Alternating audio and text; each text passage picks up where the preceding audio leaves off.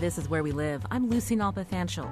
Coming up, students from CPBN's Journalism and Media Academy will tell us how a national initiative called Dear POTUS is giving young people a voice in the political discussion. But first, Richard Blumenthal has a long track record in Connecticut, from federal prosecutor to state legislator in both the House and Senate in the Connecticut General Assembly. One of his longest offices that he's held is a 10-year term as state attorney general, serving under 3 different Connecticut governors. On November 8th, he's hoping to be reelected to the U.S. Senate after winning his first term in 2012. We've invited Senator Blumenthal on the show to answer your questions. The number, 860-275-7266. You can email Where We Live at WNPR.org. Again, you can find us on Facebook and Twitter at Where We Live. I want to welcome Senator Richard Blumenthal back to Where We Live. Wonderful to be with you again. Tell us, why are you running for a second term? I love my job. It gives me the opportunity to help a lot of people, listen to them. I love traveling the state and being with people and then going to work for them in Washington. And very seriously, too often today, powerful special interests get their way. My job has always been, when I was Attorney General for 20 years, and then as United States Senator, to stand up to those special interests and fight for the people of Connecticut, for consumers who are ripped off, for women who deserve equal pay for equal work, for veterans who need better health care, and for everybody in the state of Connecticut who simply wants a fair shake. And I want to continue the work that I'm doing to create more jobs and drive economic growth, as well as to aid our veterans with services they deserve. They've earned them. I'm the ranking member on the Veterans Affairs Committee. I'm very proud of that work. And to make sure that we stand up to those big and powerful special interests, particularly on taxes and on creating jobs and economic growth. So there is a lot of work still to be done. And I'm hopeful that the people of Connecticut will rehire me for another term. You certainly have name recognition because of your history as a public servant here in Connecticut. It's an interesting time to be in politics. A lot of Americans frustrated with the politicians in Congress where you have served for the last 6 years. If you look at this presidential election, something we've never seen before. What do you tell Americans who've become so frustrated with the country that they live in? They just don't feel like their needs are being addressed in Washington. There is a famous saying that the only thing that's needed for the triumph of evil is for good people to do nothing. And what I say to people is we can work together to improve this process. Nobody's more frustrated than I am with the dysfunction and the partisan paralysis in Washington. That's why I spend every day literally trying to reach across the aisle and create bipartisan coalitions, and I've done it on issues like infrastructure, where we passed a transportation reauthorization bill that will actually bring $3 billion to Connecticut to improve our highways and roads, and including $860 million for the first time for rail and mass transit. That's a bipartisan bill that will create jobs and improve economic progress, and it was the result of bipartisan work. And I've done the same thing on the Veterans Affairs Committee, where we passed the Choice Bill 2014, giving veterans access to private health care if they live more than 40 miles or they have to wait more than 30 days for health care, and impose greater standards of accountability within the VA. We now have a Veterans First bill. It's on the floor of the Senate, having been approved unanimously by the Veterans Affairs Committee. Again, bipartisan cooperation between myself as ranking member and the chairman of the committee, Johnny Isaacson. Mm-hmm. These kinds of bipartisan efforts are what we need to do more often. That's the way to break the gridlock and enlist more Americans by creating hope that we can do more together. We need to bring this country together more than we have before. You mentioned the Choice Bill to help veterans access care if they live within 40 miles from a VA hospital or clinic. Weren't there some big problems with that when it was rolled out? There have been continuing problems with it, which is why we now have the Veterans First bill to address some of those problems. And if a veteran lives more than 40 miles from a VA healthcare facility or has to wait more than 30 days, they now have access to private providers. They can go outside the VA system, but those private providers have to be reimbursed. We have to streamline the reimbursement process. That's one of the goals of the Veterans First Bill. In addition, a lot of caregivers in homes provide medical assistance and care for veterans, loved ones, family members. They have virtually no support compared to what they need. And that's why part of the Veterans First Bill expands the caregiver program. It also provides for stronger accountability. Poor performers should not receive bonuses. Wrongdoers ought to be removed, and it ought to be done in accordance with due process. That kind of problem is also further addressed. And there is certainly a lot to be done with the VA. Just yesterday, I was at the VA facility in West Haven saying that there ought to be Wi-Fi access, internet connection in all patient rooms. There isn't in the VA facility, one of the best in the country, in West Haven. And so that's another example of the kinds of service that ought to be improved. Capital improvements ought to be done at the West Haven VA facility, as well as others around the country. So I think that there is still a lot of work to be done, and I look forward to doing it. You bring up a lot of important issues. Do people know that you're running for re-election? This is a very different campaign than when you ran against Linda McMahon, where there were actual debates between you and your opponent. Dan Carter was on our show just last month, and he has one thing that he often repeats about you, and that is that you have name recognition and you fight for a lot of consumer issues, but he questions, the kind of work that you're doing. Let's hear that clip. I've always felt that Blumenthal, while he may work hard, he's very focused on issues that keep him in the press. We joke about it, that the most dangerous place is pretty dick in a microphone, or, he'll show up for your envelope opening. But, meanwhile, there are some big things that we have to handle. What do you say to that? I take as a badge of honor that I show up places.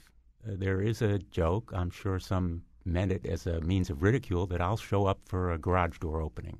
And the fact is, I'm all around the state because that's my way of listening to people. I am physically there, talking, but more important, listening. And I do stand up and fight for consumers against powerful special interests. I stood up to GM and insisted on a compensation fund, which it did as a result of its faulty ignition switch that killed people. I've stood up to Mylan on the EpiPen issue, overcharging, profiteering, price gouging, which in my view is a violation of its moral duty and very possibly of its legal responsibility, which is why I've asked for a criminal investigation by the Department of Justice.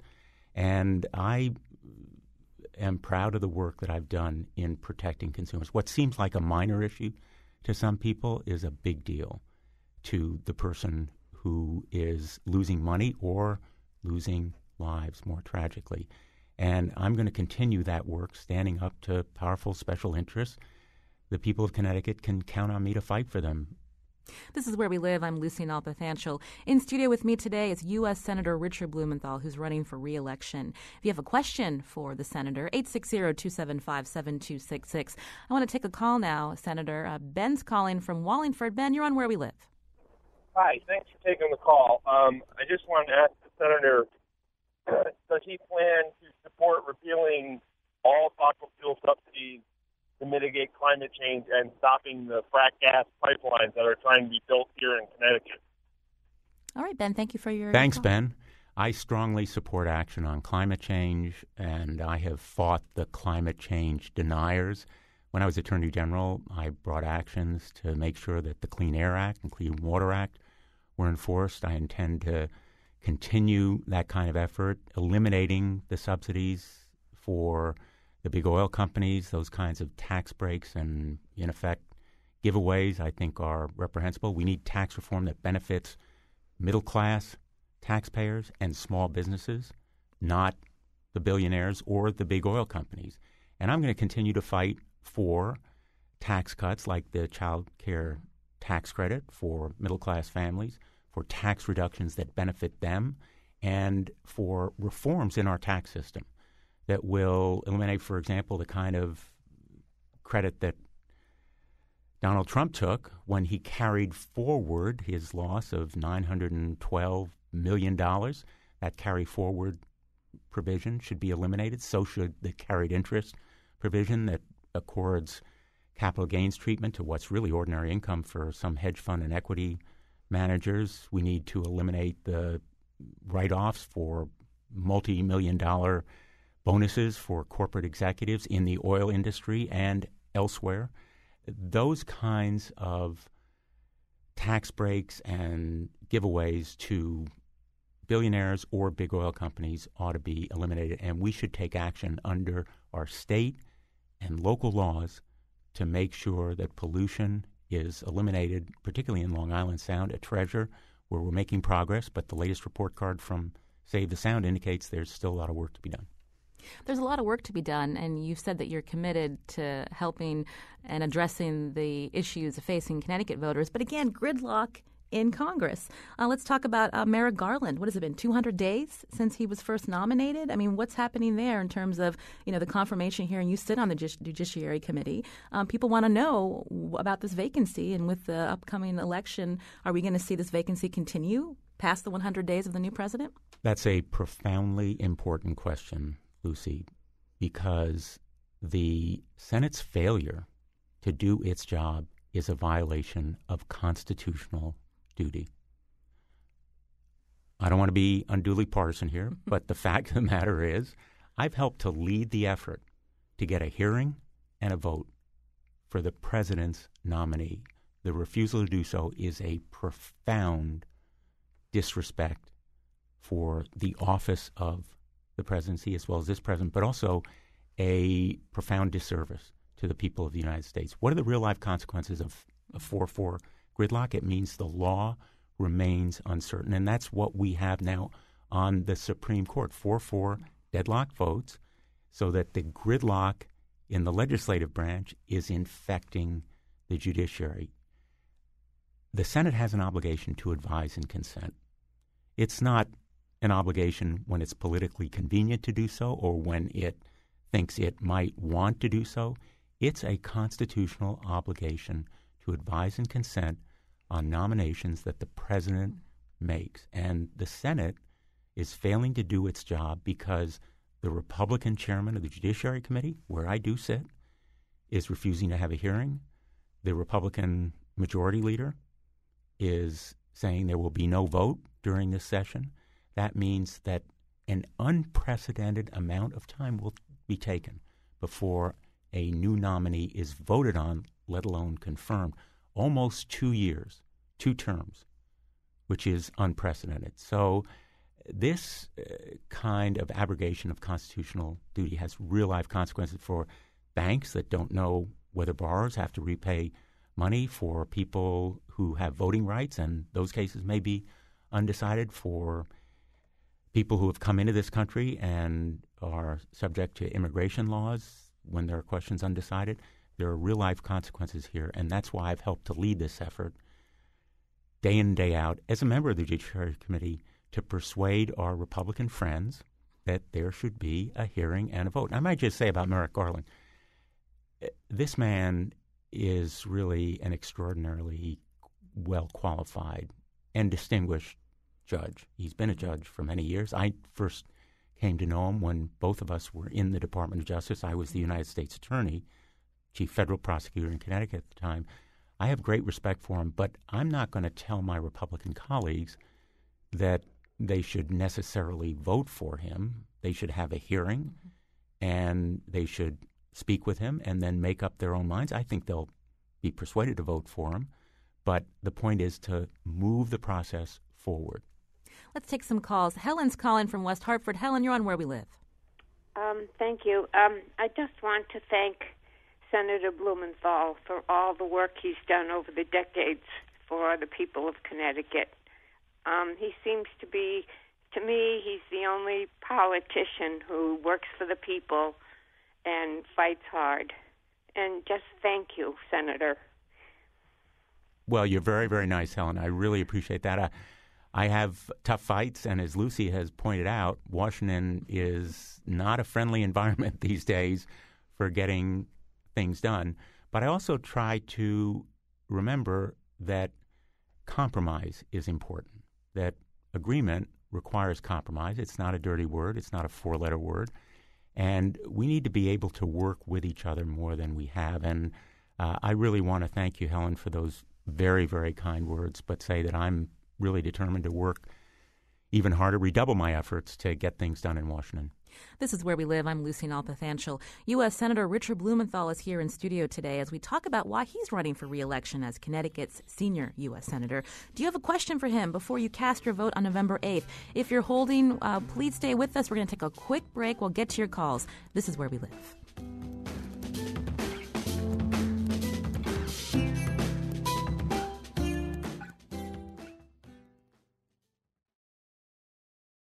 This is Where We Live. I'm Lucy Nalpathanchil. U.S. Senator Richard Blumenthal is here in studio with us. He's hoping to be reelected this fall. His challenger, Republican State Representative Dan Carter.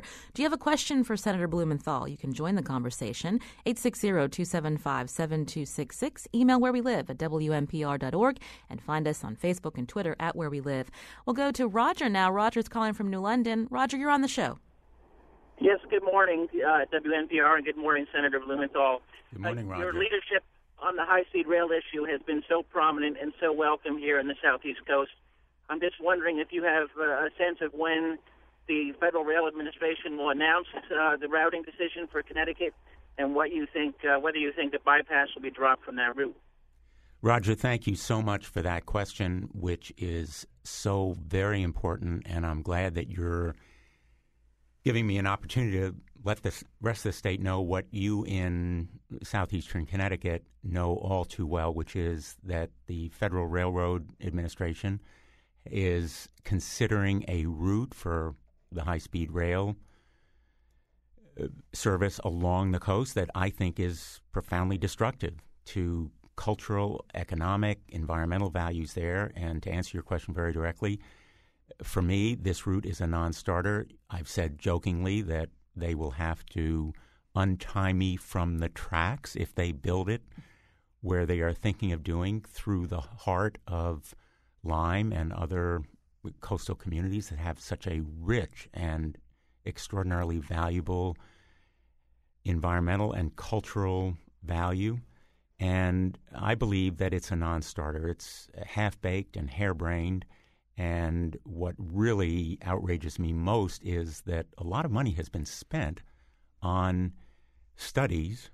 In fact, millions of dollars have been spent on studies that should go nowhere.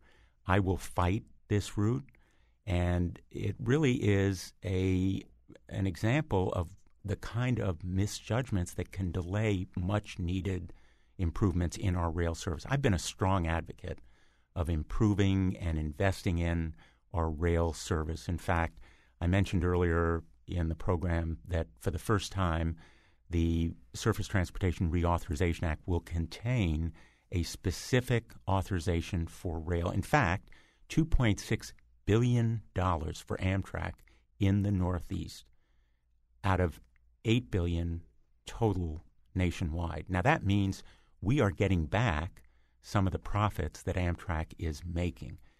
Amtrak in the Northeast is the only part of Amtrak that is profitable, and yet that money has been going into the system as a whole. Now we're going to start getting some of it back, but we need to use it wisely. There have to be smart decisions that are sensitive to cultural and environmental interests, and that is what is at stake in the potential rerouting of this service, the tracks and so forth. The tracks need investment, so do the cars. We need high-speed rail service. We need to invest in rail and mass transit, but it has to be wise investment. And across the state of Connecticut, we're going to be doing better. In fact, there's going to be a Hartford line for the rest of the state. They should be aware that at my insistence, there has been, by Amtrak, a commitment to complete that line by 2016. I specifically asked in a hearing on the Commerce Committee where I sit whether they would commit. Joe Boardman said yes. And again, it has to be smart decision-making, wise planning, and intelligent management, not what we've seen in the FRA saying that there's going to be a line that goes through the heart of Lyme and other communities that are so valuable. So I'm going to continue to oppose it. I know it's kind of a long-winded answer to your question, but as you know from our hearings in Lyme, and I've listened to you and other members of those communities, I feel very passionately about this issue. We're getting a lot of calls. Jessica's calling from Waterbury. Jessica, you're on Where We Live. Hi. Senator, I just wanted to ask. I am a female vet, and I go to the campus at West Haven quite frequently. 100% service connected, but yet the services for females seem to kind of take the back burner to the services for male veterans. They're not equal, and they haven't been equal for years, and it doesn't seem to matter what our needs are. We serve just as the males did. So why is it that there's such a difference? Jessica, that is probably one of the best questions of this whole show. And thank you for calling. This issue has been a real passion of mine in my contention with the VA that it needs to do better for our female vets. As you well know, Jessica, female veterans are growing in number and as a proportion of the veterans population as a whole, as we very rightly and valuably welcome more women into the ranks of our military, and they are performing vital services. As a member of the Armed Services Committee, I'll tell you parenthetically, I see women serving, and it is so inspiring, their contributions to our national interest at every rank, in every MOS, in every occupational specialty, and now increasingly in actual combat situations. And we need to honor that service and give them the kinds of assistance they have earned. They need and deserve better health care. And so you'll be pleased to learn, I hope, that the VA clinic for women in the West Haven facility has been expanded and renovated. It's no longer sort of in the basement. It's now on a separate floor. I went to the ribbon cutting. Again, very inspiring to see the female docs and patients and veterans come to that facility in increasing numbers. But that's only a down payment. You are so right, Jessica, that there has to be more care, and it has to be female-specific where it is appropriate. And that kind of service has to be a priority for the VA. And I've spoken to the Secretary of the VA, Bob McDonnell, about it, as well as Dr. Shulkin, who's the head of the healthcare services. And they are basically in agreement, but they need the resources. And that's why allocations of funding and investment is so very important. But you're actually absolutely right, Jessica. And if you would get in touch with me, I would love to talk to you more about it. Judy's calling from Middletown. Judy, you're on Where We Live. Hi. Hi, Judy. How are you? Thank you so much for all your help with the H-1B visa problems that we're having here in Connecticut. I know companies are continuing to hire H-1B visas, and for people who don't know what that is, it's a specialized visa where you can bring in foreign people to do jobs that are very specialized. However, companies have found a loophole in that law and now are replacing American jobs with foreign workers.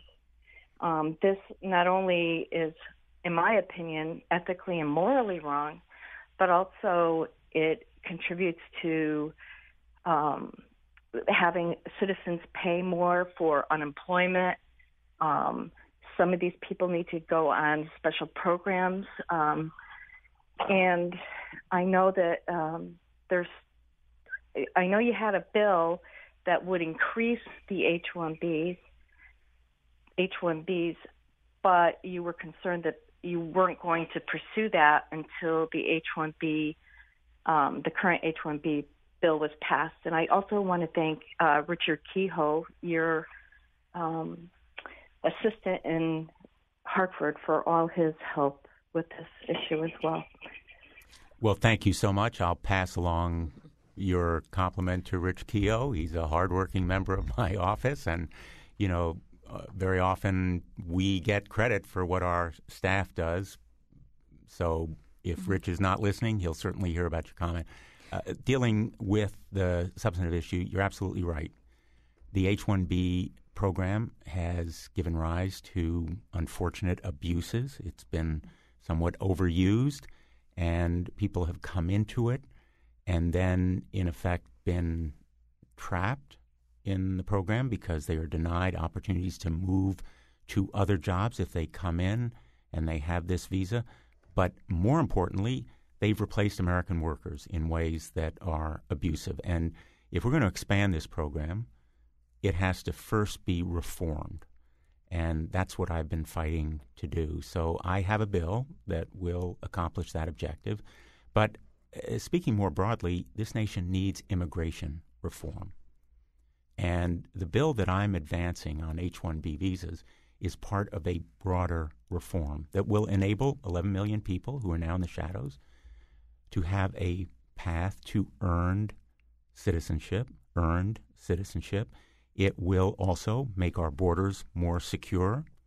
It will provide for more resources to a court system that too often delays decision and fails to provide due process.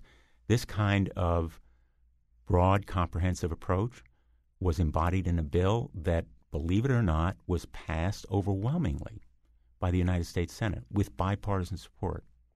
Marco Rubio and Lindsey Graham supported it. I helped to write key parts of it. It came out of the Judiciary Committee. It was passed by the Senate overwhelmingly and then never reached a vote in the House. You mentioned your bill. How much work do you think you'd be able to get done under a Trump presidency? I hesitate even to think about a Trump presidency, but I would work under any president. I will work under Hillary Clinton and I will work under Donald Trump to move the national interest forward on issues like our national defense. I'm on the Armed Services Committee. We have a lot of tough decisions. I'm glad that we are now building 2 submarines a year. I'm proud of the fact that I fought for that effort and persuaded the administration to contract for 10 submarines at the price of 9 and to provide jobs in Connecticut as well as build the best submarines in the world, the strongest, stealthiest submarines made anywhere. And one of the chief reasons why we are as secure as we are, because those fast attack submarines, the Virginia class, are essential to our national defense. So is replacing the Ohio class. That kind of work should be bipartisan, no matter who the president is. And I have not hesitated to differ and disagree with President Obama, where I have different opinions. Let's talk about that. You were part of the support in Congress for the 9/11 Saudi bill to allow families of 9/11 victims to go after Saudi Arabia for supporting terrorists. Tell us about why you voted that way. I not only voted that way, I helped to lead the effort to pass the JASTA bill, which in fact gives 9/11 families their day in court. As you know, Lucy, many of these 9/11 families live in Connecticut. They live particularly in the part of Connecticut where I do, in southeastern Connecticut, because many of them commuted to New York. Mm-hmm. I've come to know them. I've come to admire tremendously their courage and strength. And as hard as I worked for this bill, they were really the chief advocates and the most effective advocates for it. And basically what it does is to say that a terrorist act that is supported or sponsored, financed, and aided by a foreign state ought to be held accountable to that foreign state, even if that assistance occurs outside our borders. To take 9/11, the terrorist attack was at the World Trade Center and the Pentagon and Pennsylvania. But the allegation is that Saudi operatives, directly or indirectly, financed the terrorists who conducted those terrorist activities. And my view is that the Saudi government and its agents and its institutions should be held accountable. Everybody ought to have their day in court. There's no verdict, no judgment coming out of this bill, but simply the right of American citizens to hold accountable a foreign state that sponsors terrorism or supports or finances it.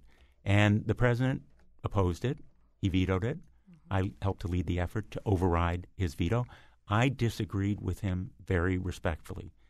He contended that there would be consequences for our men and women potentially abroad, or our servicemen and women, or for the United States government, which might be sued abroad. I know that this discussion sounds like a lot of lawyerly technical talk, but the fears, I think, were somewhat overblown. We can always correct whatever omissions need to be addressed, but my feeling is that the rights of American citizens to hold accountable wrongdoers ought to be sacrosanct. People should have their day in court. We're getting a tweet from Billy who writes, we need to enforce the immigration laws we have first, and they can be reformed. Stop giving illegals a pass. So he wanted to comment on your previous comment. I want to take another quick call. Raul is calling. Let me just say, okay, Lucy, I am against giving illegals a pass. This bill is not amnesty, as my Republican colleagues have emphasized.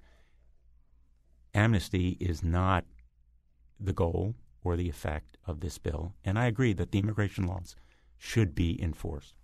Raul is calling from Haddam. Raul, we're short on time. What's your question? Senator, you discussed earlier your efforts with one drug, but that problem is pervasive with many other drugs. I'm a senior citizen. I see that happening with other drugs as well. I also see other abuses, such as companies that prevent competition by snuffing out generics that might compete with their products. So I have two questions. One is whether you're working with Representative DeLauro on her recent proposal, and do you have a broader strategy to really deal with the problem as a whole? Excellent question, and since we're short on time, I'm going to try to be as simple and straightforward as I can. Yes, I am working with Congresswoman DeLauro. She has just recently made a proposal for a review board that will address the very urgent problem of overcharging, price gouging, profiteering with drugs like EpiPens, where I've been a leader, but also for drugs as routinely used as insulin and Narcan and other workhorse medicines that are sometimes in short supply and where the prices are escalated, particularly if they are brand names, but also generics. And yes, I will be making specific proposals that will use our existing laws, which prevent certain kinds of deceptive and misleading conduct, as well as antitrust violations. But I think, to take your question very directly, that the settlement between the Justice Department and Mylan was a very, very bad mistake. Not only is the amount of money inadequate, but there's inadequate investigation to hold culpable individuals. And one of the things that has to be done is better enforcement of our existing laws, both criminal and civil. And where there are wrongdoers, and I know they're powerful, and they hold a lot of sway in Washington, and they spend a lot of money on lobbyists, but I'm going to continue fighting to hold them accountable because the pharmaceutical drug industry, and not everyone, but some of its bad actors, need to be held accountable. We did get an earlier call. I just wanted to throw this out to you. Someone called in wanting to know if you would support term limits. We have term limits. They're called elections. And I have supported a vigorous and effective electoral process. I have questions about term limits because of the fact that I see people who have served for a long time but continue to do so with distinction on both sides of the aisle. So before supporting term limits, I want to be persuaded that there's really a problem that will be solved by term limits. And just under a minute, obviously a lot of people know your name. What's one thing they don't know about you, Senator? One thing they may not know about me is that two of my sons have served in the military, one of them in the Marine Corps Reserve, 125, the Charlie Company unit in Plainville, served in Afghanistan, and he's back safely now. Another is also serving in the military in the United States Navy, and I wear a blue star on my lapel.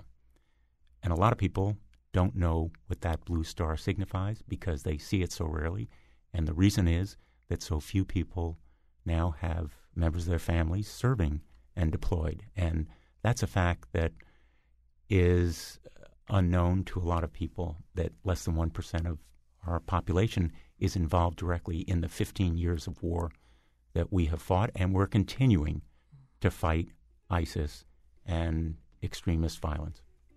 Senator Blumenthal, we've run out of time, but I want to thank you for coming in to answer some of our listeners who are able to call in and ask you a question. Again, U.S. Senator Richard Blumenthal is running for re-election this November 8th against Republican Dan Carter, who's a state representative in the Connecticut General Assembly.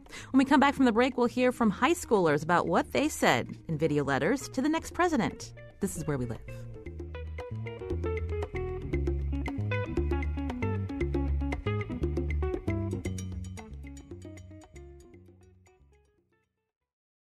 This is Where We Live. I'm Lucy Nalpathanchel. We're 3 weeks out until the presidential election. Nationwide, young people have been participating in an initiative to send a letter to the next president, telling the new commander-in-chief about things that concern them, what they're looking forward to, and what the president should know about the perspective of our nation's students.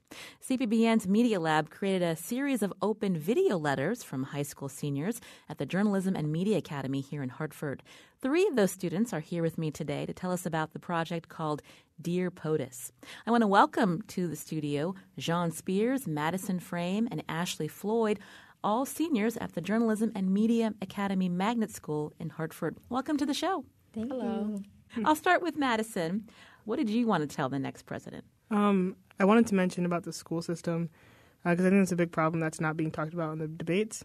And I guess the way we started talking about it was our teacher told us about it, and we kind of just sat in a circle, talked about different ideas that we can come up with to do our videos about, or different ways we can do it. She showed a clip of somebody doing a spoken word poem, and that was pretty cool, and I do spoken word, so that's what I thought I would do with it. There's a lot of important issues that, unfortunately, we haven't heard about in this campaign. What specifically did you want to focus on when you mentioned the school system? I know for my video, I focused on the curriculum and how they go about teaching history and black history in the school system, especially in urban school systems where the majority of students are of African-American descent. The black history is taught for a week rather than the whole month. And they teach about the same people, MLK and Malcolm X and Rosa Parks. And I think that they need to switch it up because there's a lot of people in Hartford that were huge role models when it came to civil rights, and they don't talk about that. We play in gyms by those people, and we don't know who they are. Jean Spears, how did you prepare? What did you want to tell the next president? Just like Madison, they do not talk about education in school systems, and I really wanted to focus on the curriculum, especially in urban school systems. And I stated the Black Lives Matter movement in there. And the reason why I stated that is because I want to explain my life also matters in the public school system. And urban schools do not get the same education as suburban schools. And although there is a lot of money put into urban schools, but yet money isn't always the solution. You can use that money to have better teachers and better programs for students. I think we have a clip from your video letter, Jean, to the president. Let's hear it. Ever heard of the phrase Black Lives Matter? Or how about All Lives Matter? What do either of these phrases mean to you? Saying All Lives Matter marginalizes the concern of African Americans by grouping the Black Lives Matter movement into a larger All Lives Matter movement. Implies that all Americans have the same experience, but in reality, African Americans are much more troubled. So when you saw the result of this video letter, were you happy with the message? Yes, because I didn't think it would be such a big, uproar with it. I didn't think people really actually listened to what I had to say, and it actually worked. So pretty happy. What was the response? A lot of people were asking me, what do you mean by the Black Lives Matter movement, and how did you compare the Black Lives Matter movement into the school system? And then once again, I explained that my life should also matter in the school system, which I feel like it really doesn't. I'll turn back to Madison. Let's hear a clip from your video letter to the POTUS. He said, I can't breathe. White man noose wrapped his neck. White man noose heart beating out chest. White man gunshot, 2 to the head, 17 to the body, 1 to the leg, firing off rounds, it's open season. Till death do us part, till bullet punctures heart, till word punctures mind, till someone presses rewind, we learn our history. So don't repeat it. Got genes filled with dreams of dance hall queens, don't need to step further, they don't teach us that. My nourishment of the mind teaches teachers to be blind, to call ourselves black, teaches the history of N but never the word Negus.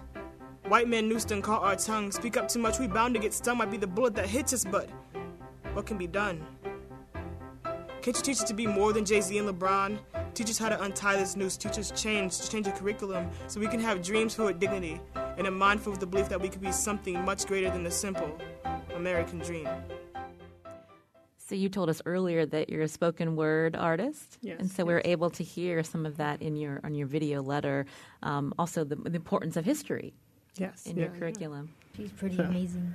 And that's Ashley Floyd, one of your classmates. Tell us about your letter. Well, my letter was about petty crimes. I know not a lot of people talk about it. I feel like we have a problem with like really looking through each case of prison sentencing.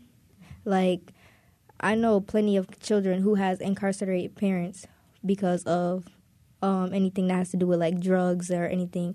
And it's like there's people out in the world who are getting incarcerated for like over 5 years for weed, and there's people out there in the world, for example, like the Brock Turner case, who's getting 6 months in jail for raping an unconscious woman. I think that's pretty crazy, and I feel like the next president really needs to like sit down and really think about that, because there's not even myself, but there's plenty other children who's really affected by having incarcerated parents, and I think we really need to sit down and really focus on each and every case before putting somebody in jail for life or 5 years. And it's like, it's crazy because now we're legalizing marijuana, so why people are still in jail if you're legalizing marijuana for weed? You're talking about the importance of reforming the criminal justice system, something we've heard from the current president, Barack Obama. Mm-hmm. We're here in Connecticut. We've heard from Governor Malloy about the Second Chance Society and decriminalizing small amounts of marijuana. Let's hear a little bit of your video letter, Ashley.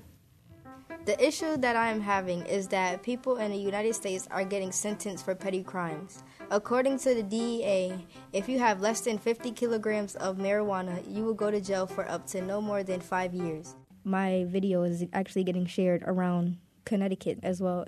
It's getting played in East Hartford High. I know most of our videos was getting played in East Hartford High, and actually I'm proud because we're motivating other schools to actually do these videos as well. Yeah, they're using us as examples in other schools. Like when we were on WFSB, they showed it in a lot of schools, like, this is what you guys are going to do. That's interesting. So you recorded the video, you wrote the messages, you recorded them here at the JMA within CPBN, and then when you were on a local TV station, other schools are now seeing the project? Yes. And it was cool how it caught WFSB's attention. They told us actually like 15 minutes before we got here, oh, WFSB is coming to interview. We were like, yeah, really? Shocker. Yeah, so it was nice. You don't have to worry about your makeup or hair for radio, right? Right. No. So this is Where We Live. I'm Lucy Nalpathanchel. In studio with me are three seniors at the Journalism and Media Academy Magnet School in Hartford, Jean Spears, Madison Frame, and Ashley Floyd. They participated in a project called Dear POTUS, where they recorded video letters that they'll be sending to our next president. And I wanted to ask you something we talked about earlier, and I'll turn back to Madison Frame, about the 2016 election. There are so many issues that touch our lives that we're not hearing from the candidates. You mentioned the school system. But as a young African-American woman, what are some other things you want to be hearing from the candidates? I actually was thinking about it this morning because it's been on my mind because it's on the news, it's on Instagram, it's on Facebook. And I know they're talking about how they're going to deal with Syria and ISIS and make sure that America's safe from other terrorist organizations. But I want to hear how they're going to keep America safe from Americans trying to hurt each other, because that's what's happening. There are cops killing black men and black women, and there's black on black crime. There's crime everywhere in America, and it's overwhelming to think that we have a president. We're going to have a president who's thinking that they're the president of the whole world, but you're the president of the United States of America. Help America, like help us help each other, because it's not happening. Yeah. What do you think about that, Jean? Oh, that's a very sensitive subject. Again, education. I do have younger nieces and nephews that are soon going to be in middle school and high school, whatever, and going to college soon. But it's just like I want them to focus on the youth. The youth is very important because the youth is very important. That's all I have to say, and they're not focusing on that. You know, there's a lot of attention on the economy, too, here in the United States. And we hear often from adults that they don't have confidence in the future. Right. But as a young person, do you have confidence as you get ready to graduate and move on to college? What are you confident about? I'm confident in a lot of things. It took me a while to gain confidence from my mother when she always told me, you have to be strong. it's going to be a lot of things that's going to come your way. You're not going to like. You have to deal with things, but you just have to be strong. It's just a lot to it. It's a lot.